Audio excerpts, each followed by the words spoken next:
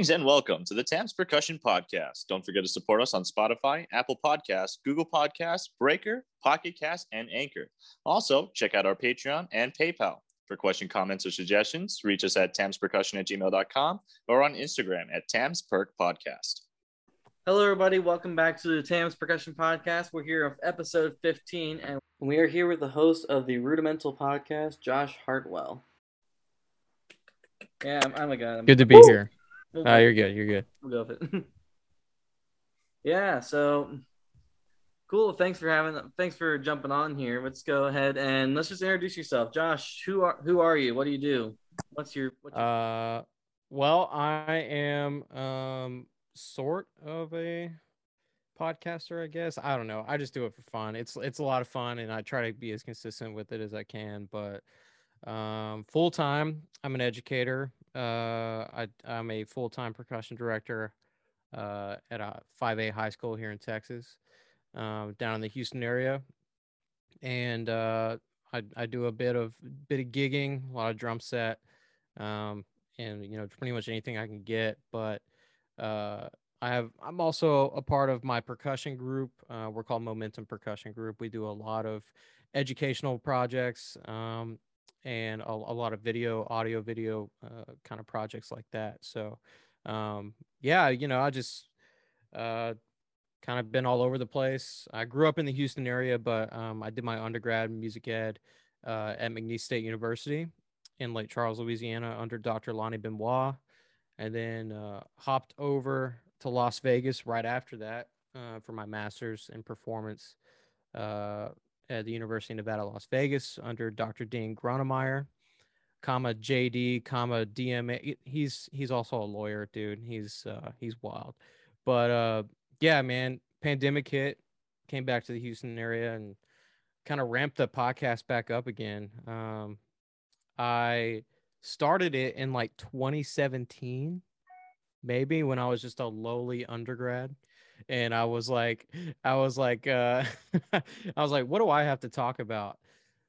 Nothing. Okay, cool. So I'm gonna start a podcast. And then I went in and started it and just interviewed my friends. So like, if you guys listen to anything like episode 1 through 16, maybe it's all just us talking about like what's going on in the McNeese Percussion Studio. It wasn't anything like anything valuable at all. But then the pandemic hit and ramped it back up again, started learning how to do virtual ones. Zoom wasn't really a thing yet, I don't think. And so I would just FaceTime people and then have them record their audio if they had an audio recording set up, or voice memo in an iPad or something like that. And then I would record into my setup. And so since then it's evolved a little bit. I took a little bit of a hiatus when I started my job, but trying to ramp it back up again. So here I am. Thanks for having me, by the way. It's good to be here. Yeah, it's great to have you on here. Kind of get to do this little episode swap kind of deal. So yeah, it's been good to collaborate with other podcasters, because like we've had like some other percussionists on here. We've had some other like educators. We got some teachers coming up soon, more teacher kind of things. So it's really cool to get someone who also like does what we're doing. And it's been a little bit longer too. Has a little more experience. It's not easy. Like, you got to get the guests, and you guys are doing it, kind of as a group effort here. When it's just me, and it's hard to get that going. Actually, I had Casey on, and the thing that I was just talking to him, but kind of off recording, off camera and stuff like that. I was like, like, how do we make this more of a thing, right? Because like at Percussion, and then there's another one called Discussions of Percussion. I think they do pretty well, but at Percussion is, how do you expand it beyond the audience, right? How do you get more people tuned in? We talked a lot about that, and Casey is an innovator in many, many different ways in our field, but he was really good to talk to about this kind of stuff. It's not easy, man. It's a niche market, but at the end of the day, we all love it, and we'll find a way, is what I think, which is what keeps me going, at least. So Yeah, no, I love that. Thank you. Um, yeah, so just backtracking a little bit on that, on just like a little more about you. When did you start? Like, how'd you get your start in percussion? Like, and what makes you want to talk more about like the rudimental style of percussion? Well, I mean, I named it that and thinking that I was going for a more generic approach with that. I think amongst like all podcasting, you have like, your Mount Rushmore of podcasting. You got Rogan, you got this, you got Corolla, you got Bill Simmons in the sports realm, Pat McAfee, all these guys. They just went with their name because, they already had that built up behind them. Rudimental in our field is something that we apply rudiments to everything, right?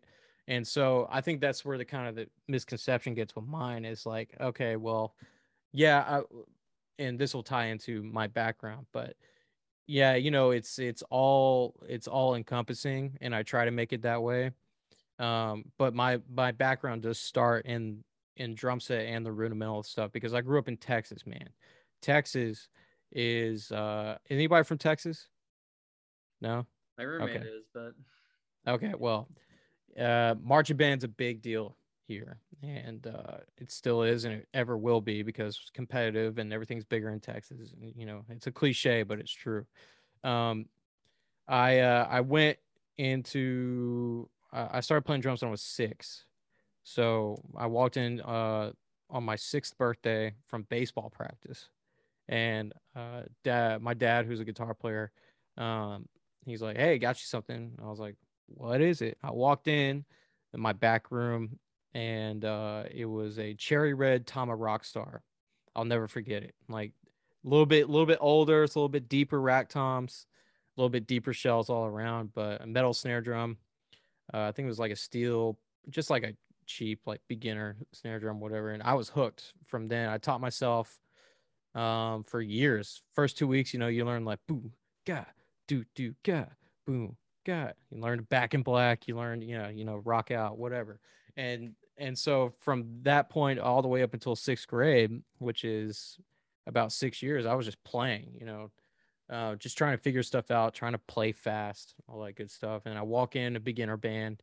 I'm like, oh, there's a whole other side to this that we just have no idea about. Like, I can't play to Back in Black in here.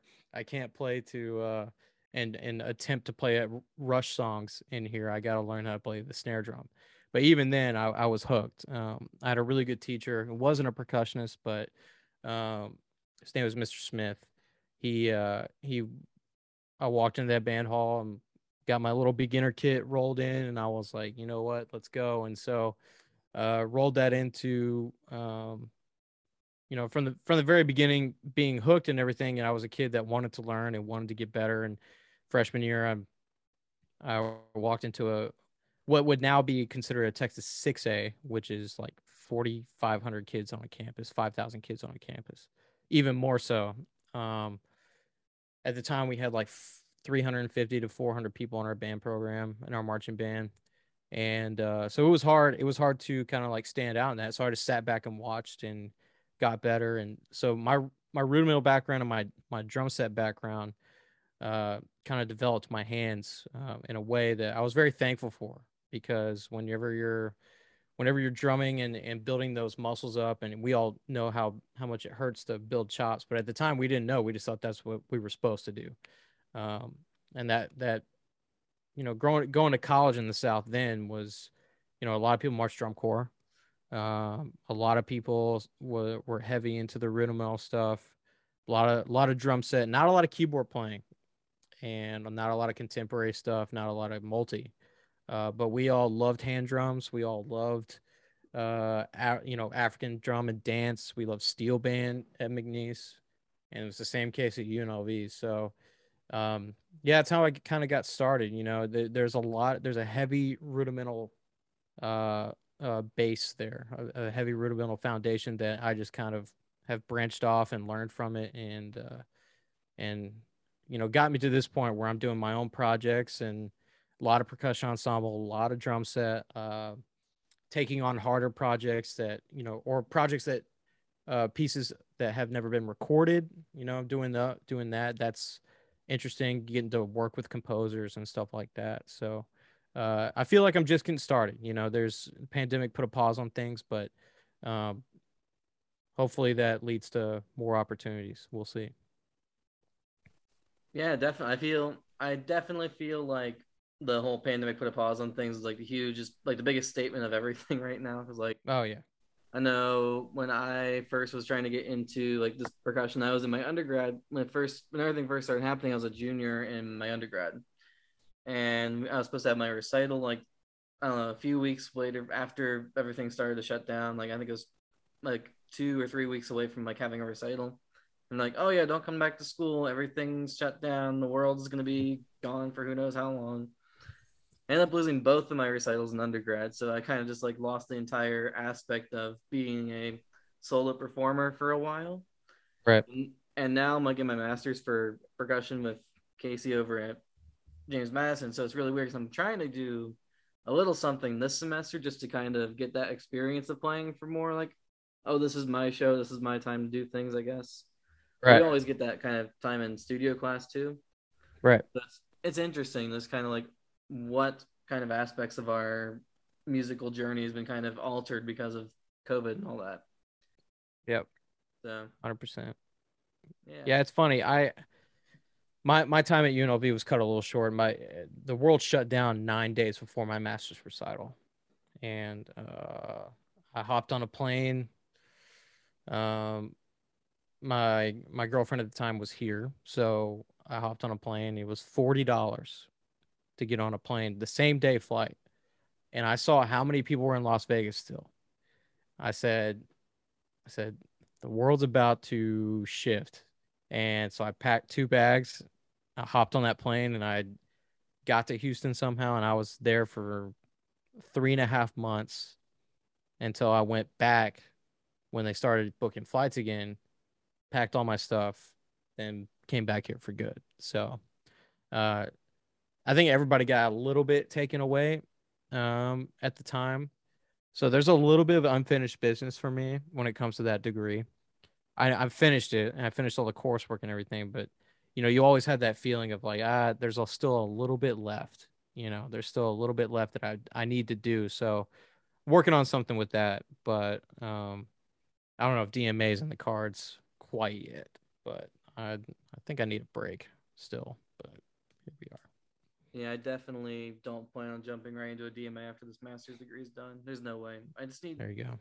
I think I need more time. Yeah, time to just recuperate, and like time to kind of build a resume. Try to find like some sort of teaching jobs. So I got a MUED undergrad and Same. performance certificate. So like I feel you on the whole like unfinished business because like my student teaching was also in the middle of the pandemic, so I teach like small lab band kind of classes and stuff. So it was really interesting to kind of see how that was together. I was in Loudoun County in Virginia, like one of the highest paid counties in the entire country. So it was a really weird, like shift for me. I was like, I grew up in a little bit more of a, I don't want to say rural, but Winchester wasn't like super duper populated all the time. It's still like kind of smaller town. Like they have 3 high schools and stuff like that. Virginia? Is that?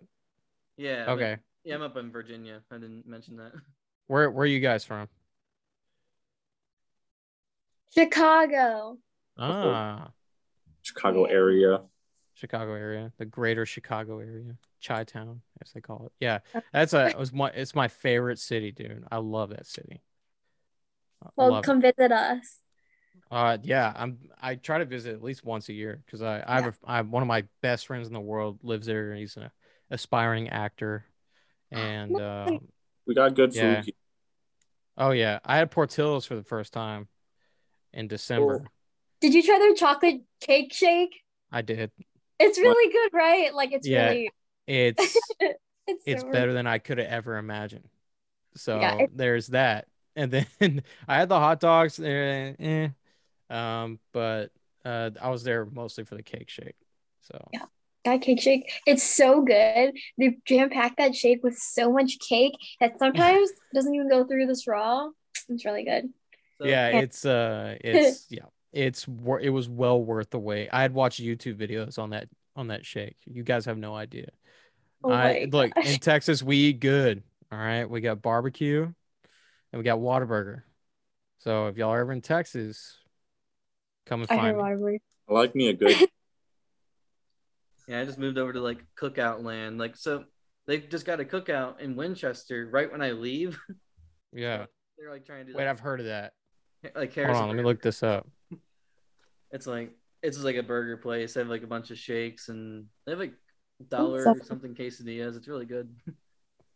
Like good budget, good price. That's But from yeah. North Carolina. It must be good. They got decent barbecue over there. Oh yeah. Kind of going back to like convincing you to come back to Chicago. Every now and then they have like a specialty, like limited edition cake shake, and I Wait, had like really? yeah, they had like this lemon cake, like like some kind of lemon cake shake, amazing. And just like a week or two ago, I had a strawberry chocolate cake shake, and it's just I'm allergic to strawberries, but it's a cake shake, of course. Hey, you risked it, man. You had to try it. It was way worth it. I got a large. It was. I'm really craving. After this podcast, I'm gonna go get a milkshake. Oh my! There you go. As you should. And Well where deserved. are you at right now? Right now, I am in practice room. I'm at Michigan right now. Wow. University of Michigan, Ann Arbor. Yeah. Dr. Gould, do you know him? Oh yeah, I love gold. It's great. He's a UNLV alum. Oh really? He was Dean's first grad assistant. Nice. He may not remember me from Dean's 30th year. I was a GA when we had Dean's 30th year celebratory concert, and Mike he was the MC. So yeah, so let me I'll tell him I said hi. Tell him Josh. Yes, I will. I will. Tell him I was a GA at UNLV. He may remember me. He may not. He'll probably remember. Yeah, he's amazing. We'll see. But yeah, he's great. He's a character. He's into weird stuff, which I like. You know. I think he didn't he like deep freeze triangles or something like that? I don't know, but that could be him. I wouldn't be. He's really. We had actually a whole improvised percussion ensemble recital or concert, and nice. he led it, and it was so fun. It was like the best ever. He's great. So he walks up to me. He came in on like a Thursday. The next day he came at our studio class. A bunch of distinguished alumni did. He comes up to me and he goes, "Hey, you want to learn about some weird shit?" And I'll go, "Yeah, dude, for sure." And he started playing De La Cluse 1 split between kick, snare, hat. Oh yeah. He's so great. He was awesome, dude. It was awesome. Yeah, come through to Michigan. You can stay at my house in Chicago, but then afterward come to Michigan. Okay, fair enough. Yeah. It's really nice. Through. Yeah. I guess we both. Ann Arbor, right? Yeah. Yeah. It's 5 hours from Chicago, so just make a round trip. It's cool. Are you a football fan? No. Sorry. But we're really good at football here. You should come to a football game. That would be incredible. It would be. It's so amazing. We have the best chants. Our marching band is amazing. Yeah.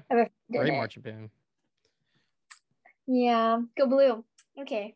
Yeah. Anyway. Side note. Yeah. Oh man, love a good tangent. But yeah. Yeah. Just for your viewers, Josh, I don't know if you'd like to have anything about us. Like, I know, maybe starting with Sky, just talking a little bit about your experience growing up as a percussionist, Sky. Well, I was actually going to talk about one. I love listening to everyone. All percussionists have like a very unique upbringing when it comes to like when they picked up percussion and how they picked up percussion. Like, oh yeah, violins. Like, oh, my dad was a musician. I want to be a musician. Or like, oh, band thing. But like, you have people like Josh. I also got like my first drum set when I was like 7. It was a Pearl Forum, and it was your classic 5-piece, one and done, everything. Good kit. Loved it. Looks pretty awesome.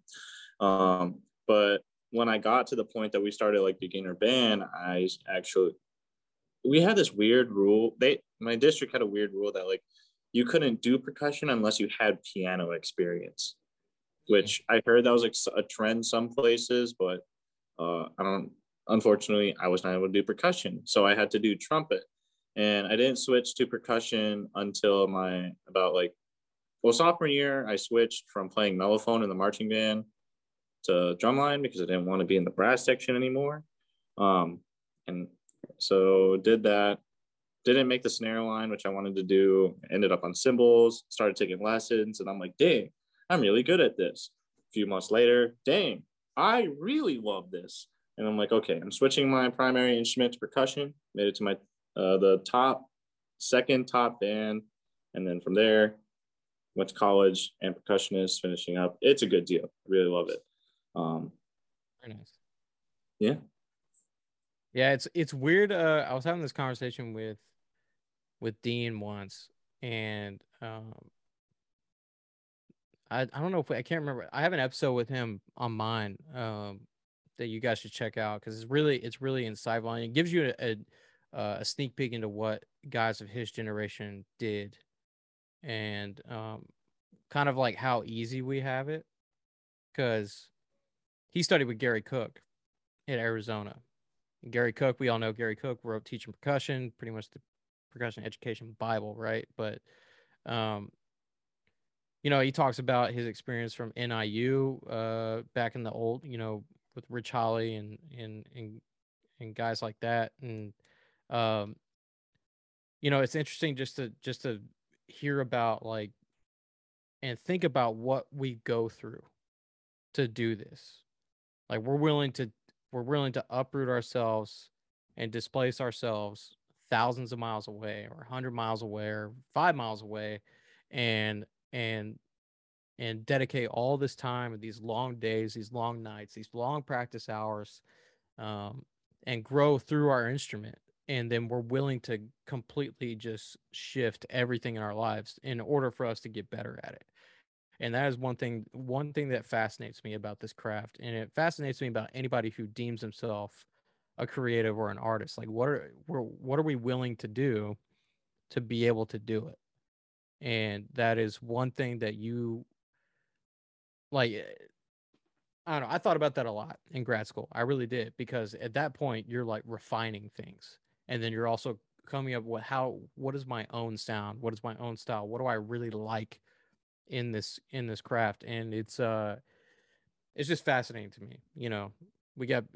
Usually you find people, it's like, I went to school with a lot of Australians, and a lot of Australians are first of all, some of my favorite people on earth. Just their personalities and the way they go about things. But they're halfway around the world. They're way far away, but they're willing to go and do that. And they're willing to go into a completely new place where they know maybe one person, maybe two people that went before them, and they're willing to go and do that. That is just something I think about a lot. I don't know about you guys, but I think about that kind of side of what we do quite a bit. Oh no, I totally agree. Cause like kind of going back to like when I started, like I had already like established myself, but like a lot of hours into being a trumpet player and realizing like how great percussion is, how expansive, and like for me, I feel like percussion is 100% something that you could make your own, like from your instruments to your sound to your technique, to how you do everything is all dependent on you. Which is why I liked it so much. Like trumpet looks like a trumpet, sounds like a trumpet, fine.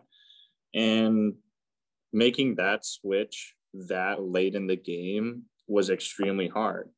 Because we talk about like imposter syndrome a number of times. And also the instrument itself is always a struggle because you always, like you mentioned, long practice hours. We can't take our instrument home. We have to go to a place. So it's like, get to school early, stay late. Because you're talking about distance. I like being as self-sufficient as I can with like my instruments. So, and I live about like an hour from my college. But gracefully, I was able to bring my own instruments here and have like a space to have them. But I went through the trouble of, okay, I'm going to go back to my home. I'm going to grab my concert snare drum and my drum set, and then go back, bring my marimba, and then something going back and forth and doing this and that, getting notes and this and that. And then from there, assemble, disassemble, bring to gig, take it back from gig. Like, it's a very laborious instrument. Like, everything we do is just hard. It's buying sticks, shopping for sticks, shipping, instruments, finding how to buy an instrument that you can't find anything about, going, teaching, performing, everything's just hard. But yeah, I agree. Like that, like saying that percussion is hard, being a musician is hard is an understatement. And there's just words enough to explain how hard it is, especially being percussionist. Well, it teaches us that because like I think this, I mean, obviously this is on purpose, but like my undergrad was set up in a way like this is going to be the hardest thing you ever experience professionally in your life. And that's how it should be, because when you get into the post stuff, you're like, man, because us percussionists, we have to be organized. Otherwise we don't get gigs and we don't get everything that we need to get done in different instruments and stuff like that. That's why you see a lot of percussionists who were once professors now in administration. Like Lonnie, my teacher, now department chair of the entire School of Music. Dr. Brian Mason, we all know Brian Mason from marching stuff and everything, but he's a fantastic percussionist who was at Morehead State, and now he's the director of School of Music at Morehead State. So you see a lot of these people in what we do kind of bump themselves up because we are timely, we are organized, because we have to be. If we're not, we got to show up somewhere 45 minutes early to load in or set up, right? So it's just part of the gig. I say that to my students all the time. Part of the gig. Sorry about it. If you don't want to go play flute, if you don't like it. So yeah, I definitely feel it. Like, I kind of left piano to go pursue percussion in this way. Like, my whole background was, I think I started taking lessons when I was like 7 to 17. I was getting like primed to be like a whole pianist for a while. I was really into it for a long time. And then like in middle school, I tried to join like the jazz band or whatever. Like, I was really super into piano, like jazz piano, for a long time. And just trying to get in was really hard because I auditioned and I didn't do too great. I remember like physically like breaking down and crying in front of the director, and I was like 12 or 13 or whatever. So I was like, oh man, I was so bad. And I was like really upset with my audition. And that was like my first real like audition kind of thing. right. So I was like, oh no, I'm so sorry. He's like, oh, it's fine. He let me in on like bass keyboard or whatever for that first semester and like alternating with the other pianist. And then he's like, oh, well, if you're going to be in jazz band, we got to get you in percussion too. So how about we got to get you in concert band too. So how about you join percussion? And then it just kind of went downhill from there. Downhill. Yeah. It's, yeah. So maybe you have the off chance of learning jazz vibes, and then you can come back and play it in the jazz band. But, well, I mean, one of my dear friends who I've had on my podcast, Dr. James Whiting, he's one of those Australian folk I talked about. He's an incredible jazz vibraphonist, as well as Drew Tucker, who I've had on mine a couple times. At It's Not a Xylophone. Got to make sure I plug that. Sorry, Drew. Yeah. Speaking of Midwest, I hung out with him in Midwest. He's dope. The jazz vibraphonists are a different breed, man. If you guys are listening, you guys are a different breed, and it's that you want to talk about niche. That is niche. Think about how many proficient jazz vibes players we have. That I'm sure we haven't heard of a lot of them, but we got Stephon Harris, we got Joe Locke, we got Drew, we got Nick Mancini. Rest in peace, Dave Samuels. You know, Tony. Say what? Tony Maselli. Yep. Warren and up and coming James Whiting. And so like that, I always think about that. I'm like, man, those guys, because all those guys know each other, and like they're all hanging out at conventions and stuff like that because they got this one tiny little niche market and where they're the dominant force. They're doing all the work. It's funny. Yeah. Sue Lynn. All right. Okay. I was like thinking about this, like thinking about how you guys started percussion, because I don't usually tell people like from the very, very beginning. Because I started off with piano, did that for a little bit.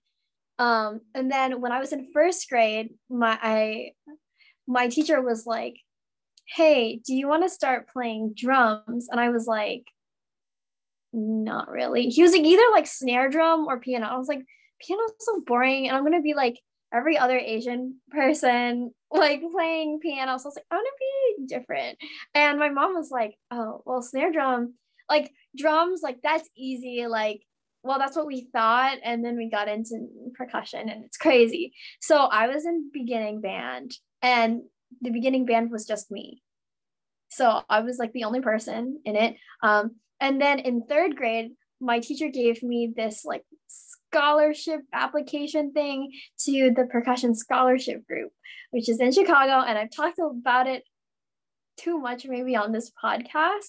And basically it's like a percussion group for like inner city kids in Chicago. And it's a free program, and it's run by Doug Waddell and Cassie Dash. She's at the CSO, she's one of the percussionists at the CSO. And then Doug Waddell is at the Lyric Opera. And so they ran it, and I was in this group from third grade until I graduated high school. And like, I think so. Oh yeah, talked about it a lot with Josh. Yes, Michael. So yeah, I think this group, it was really good because it taught me it. Like I really relate to like having like the rudimental stuff. I love rudimental snare drum. I think it's super fun. I love to like, I think I might not have as high chops as like marching band level, but I think I have pretty good chops. So I love doing that kind of stuff.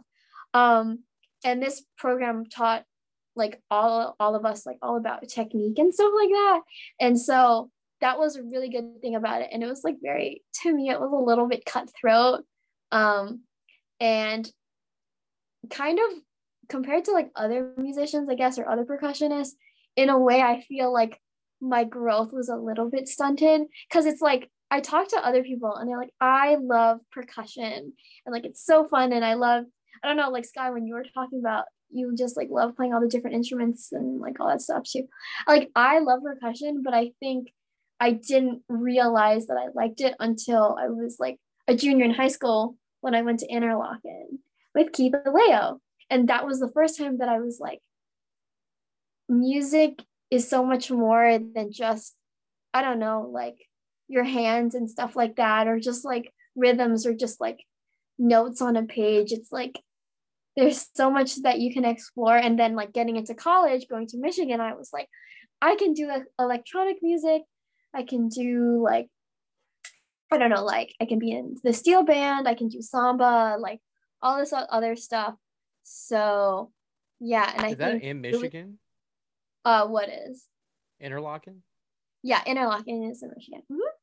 It's okay, like I've always heard of it, but I never knew like where it was. Yeah, it's like it's an arts camp. It's like kind of far away in the far Michigan place or whatever. But yeah, I guess like I didn't really have an appreciation for music until I was literally a junior in high school because I felt like I was stuck. And I loved the percussion program because it taught me to have hands and like I could play advanced stuff, and I'm good at sight reading and all that stuff on mallets. But I think it also like kind of limited me too. And now I feel like I'm a free dove, kind of just exploring my options a little bit. So I think that's what I'm doing in college now, like trying to figure out like what makes me different compared to some other percussionists, like trying to find the thing that makes me unique because there's so many percussionists, but I'm just trying to find that special thing. Anyway, that's my story. That was a lot. Oh, you're good. Not as much as me. I yapped on mine. I just went off on a bunch of tangents. But that's interesting you say that because like I mentioned, finding our sound, right? It's hard to do that. It's really hard to do that.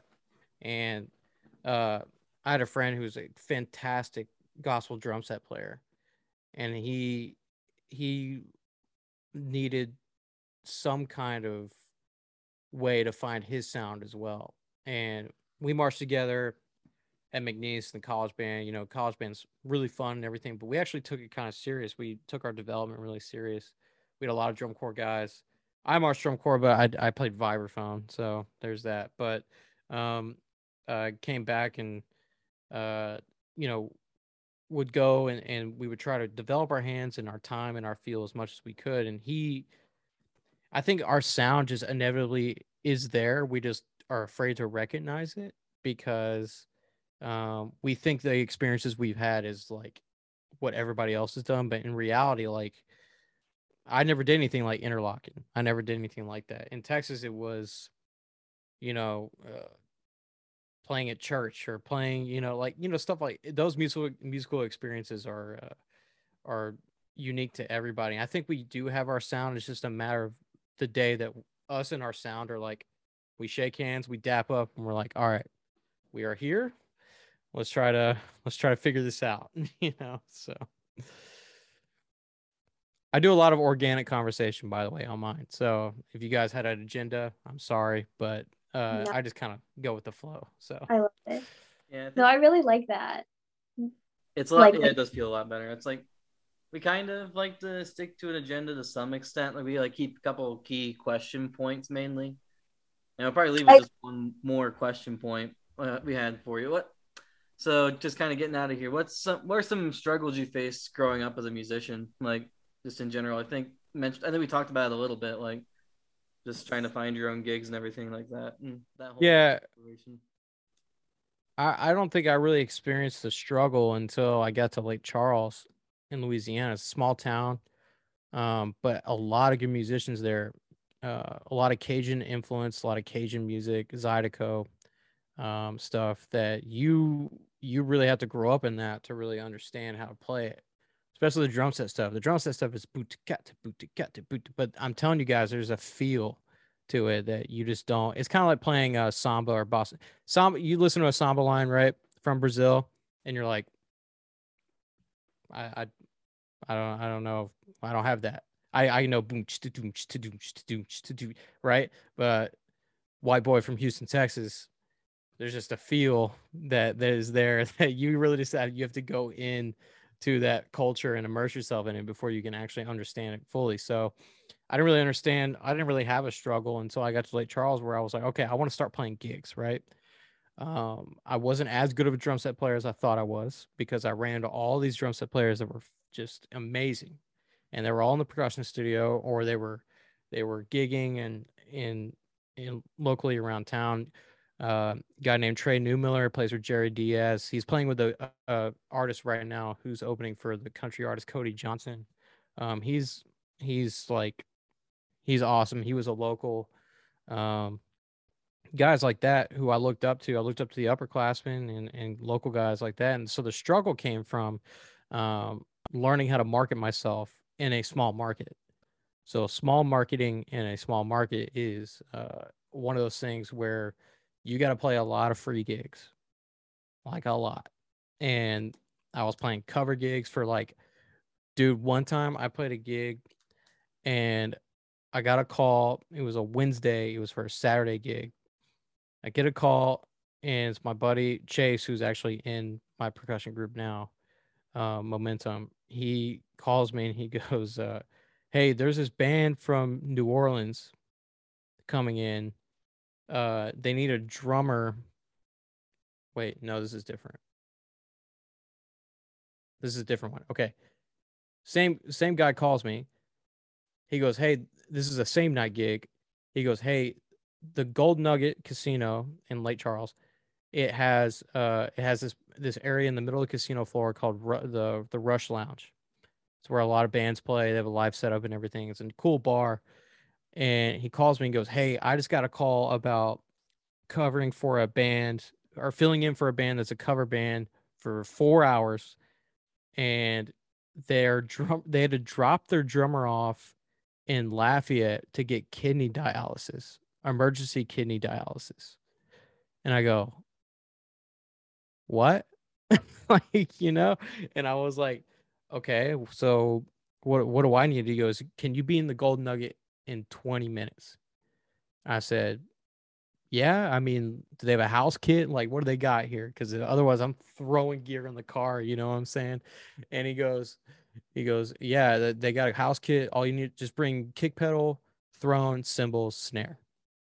Okay, so all right, brought all that. I was like, wait, what kind of music? And then like he hangs up, and I go, let's find out, dude.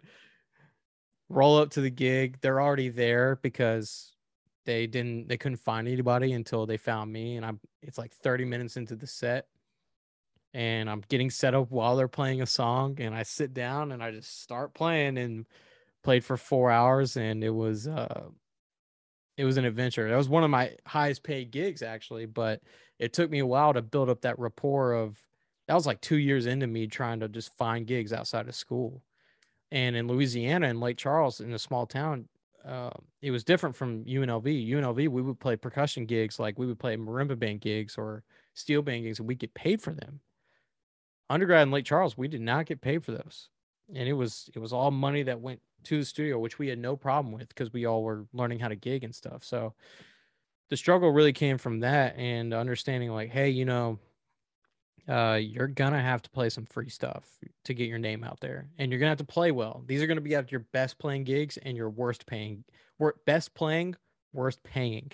And so it's and no matter what I got, dude, I said yes to everything.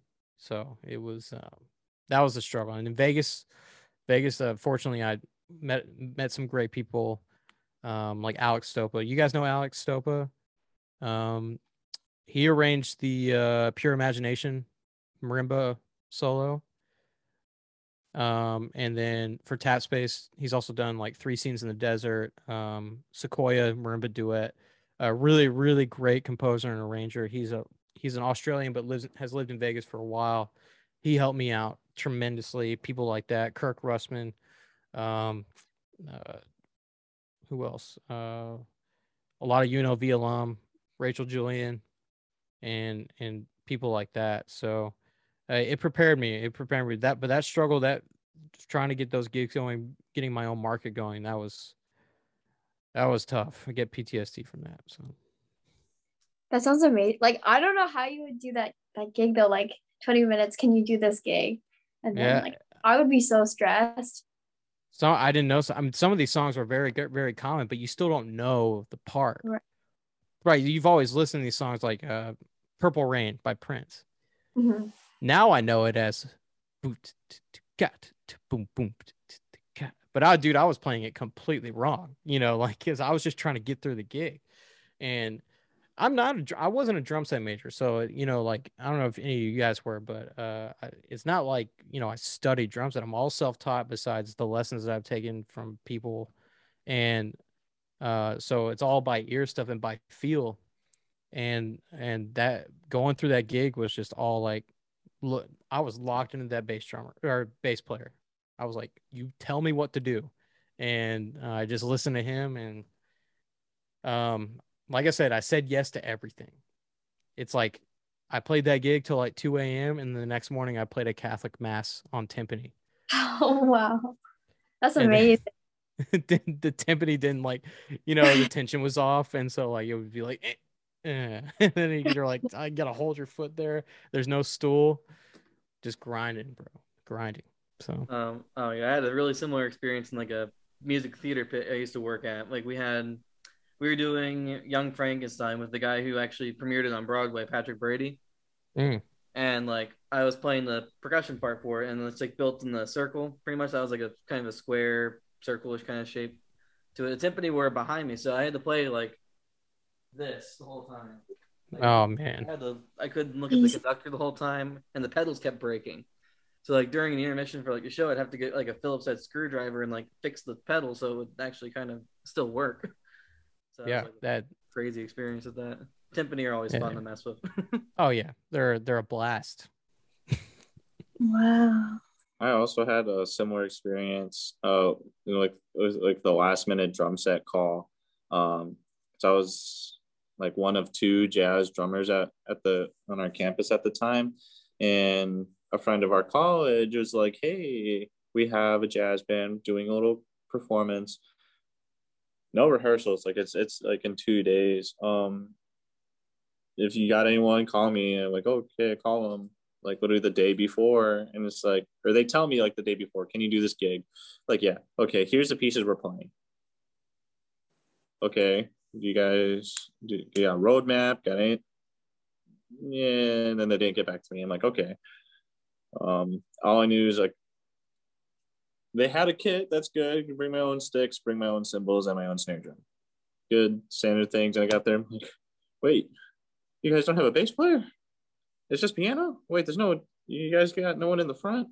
Oh God, because it was like full wind section, a pianist, and me. And I couldn't see the pianist because I forgot. It was either because the piano lid was in the way, or something was in the way, or I just couldn't see. Regardless, I couldn't see like any cueing, like we're going to take it to the top, or we're going to start, or we didn't have enough time to do any of going through the pieces. Like, okay, St. Thomas, let's go. Okay, let's do it. But yeah, rough gigs. Jesus, I feel like, it's like the fight or flight response just like kicks in, and it's like you don't know what's gonna happen, but then you just somehow like make it work, and it like works out. A little improv here if something doesn't go right, but yeah, it's just a toss up at that point. It's like throwing something against the wall and hope it sticks, dude. And sometimes you get bad looks, and you're just like, hey, bro, you dropped your drummer off at dialysis an hour away, so whatever. Yeah. I'm the best you got. Yeah. It's like it's like good in a way though too, because it like makes you trust yourself. Like you got it, so you just stick with your gut. Exactly. And if they're calling you like first up for that kind of thing, like 20 minutes in, you're setting that town for a little bit. Yeah. Yeah. And you would only, because the guy I mentioned, Trey Newmiller, he was first call, but he's out of town playing. He's on tour. Then the next call was Chase. He already was playing. And then again, like how these casinos work, they have a sub list, and you make the sub list that way. Sometimes you save people, they won't forget, dude. And for anybody aspiring to live in a city like Las Vegas or New York or LA or Nashville, those are the kind of moments that kind of define your reputation, right? And you just got to always stay prepared. That's why practice is important. Staying prepared for any musical situation, right? And I'm no master by any means. It's just speaking from experience, right? Yeah, definitely. Well, Josh, it's been great having you on the show for today, and like vice versa, us being on your show. Do you have any kind of closing thoughts you'd like to leave us with? Oh man, just keep it going, dude. It's it gets better. Like it's not so. I remember being very, very nervous to be myself on these, right? And it's just one of those things where you kind of just gotta. At the end of the day, it's just conversations, right? It's kind of like, at least that's the way like Rogan puts it, and people like that. Like there are some topics you need to cover, sure, with individual guests and stuff. Doing a solo pod is terrifying because it's just you and your thoughts. It's like you're in the solitary confinement, you got the straight jacket on, you're just talking to yourself, and so you're just like, all right, well, I hope somebody listens. And when you get, you guys seem like you all know each other. Actually, I want to ask this: how do you guys know each other? Oh, so we met Facebook, basically. Like great place. Well, Sky and I met at the Artifact Percussion summer virtual. They had the summer. It was like summer virtual. Right when summer camp. There you go. And then we met Sulin because Sulin won the scholarship for that. Oh yeah, I did. Then we met like an Artifact scholarship thing. Yeah, then we had a mutual friend named Taylor, who we all just kind of ended up like chatting. We had this big Facebook group chat. We'd hang out on Sunday nights and just kind of talk to each other via Zoom. It was like university percussionists, like group chat. Most of which came from that summer camp. It was like, oh hey, it was like we were talking about something. At some point, someone mentioned networking. Like, hey, y'all are cool. Let's be friends. Let's talk about it because we got nothing else to do in this pandemic. So that all happened in between. Still going though. Yeah, that's great, man. I didn't even like tie it all. I was like, wait a second. How do they know each other? Because she's there, he's there, and he's over there. So, man, you JMU guys, bro, I gotta stay away from y'all, man. Y'all are everywhere. It's hard to stay away from y'all. I met Reese on accident. Okay, Caleb Pickering. Oh, I love he's Caleb. Great dude. UNLV alum. So another fun fact just to throw in there, like we'd known each other for like what 2-ish years now. Yeah, and we had only just met each other in person at PASIC. Really? In last November. So, yeah, just throwing that up. How was PASIC? I thought it was really good. It was a blast. That was my first. It's my third. No, it was fun. That would have been my second in Indy. I've gone to one before that, and that was when it was in San Antonio. And I wish they would have it in San Antonio every year because it's not as cold. And it's a better convention center. My 2 cents. Nobody cares what I have to say, but it didn't snow this year. Okay, it was just bitter cold, Indiana cold still. But I don't think it was that bad either. It was pretty manageable. I've only seen snow 4 times in my life. It was cold. As someone who's not from up there, it was cold. Yeah, snow. You remember the freeze that happened in Texas like last year? I was directly affected by that. Okay. Everybody was like, doesn't own plows or salt. Yeah. I was like, God, I'm never moving up north ever. Like, this is terrible. Michigan is super cold right now. I think we're going to have like a snowstorm, and the university still didn't close it down, like the school down. So like, they're like, nah, you're fine. Yeah, they're like, no, there's ice, there's snow, like. People are going sledding outside on the music school. We have like a pond that froze over and people are bringing their ice skates, literally. So that's how cold it is. And that's how I would break my hands. Oh, yeah, I need to protect these little children.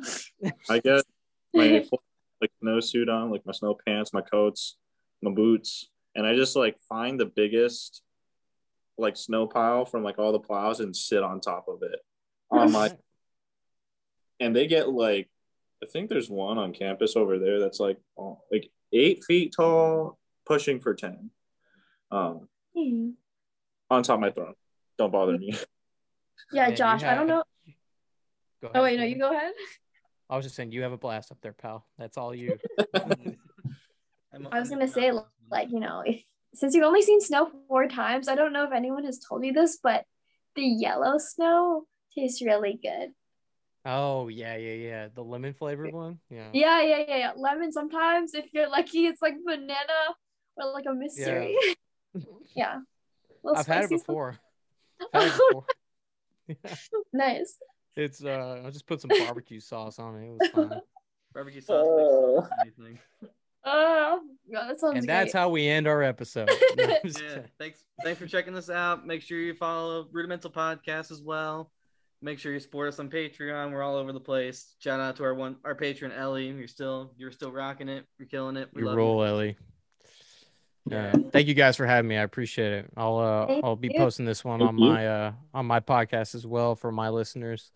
Try to help you guys out. So there's you can follow me at Hartwell Drums, www.hartwelldrums.com. Follow me at the Rudimental Pod on Instagram. It's where most of my activity is. I need to be better at it, but still follow me. So. Yeah.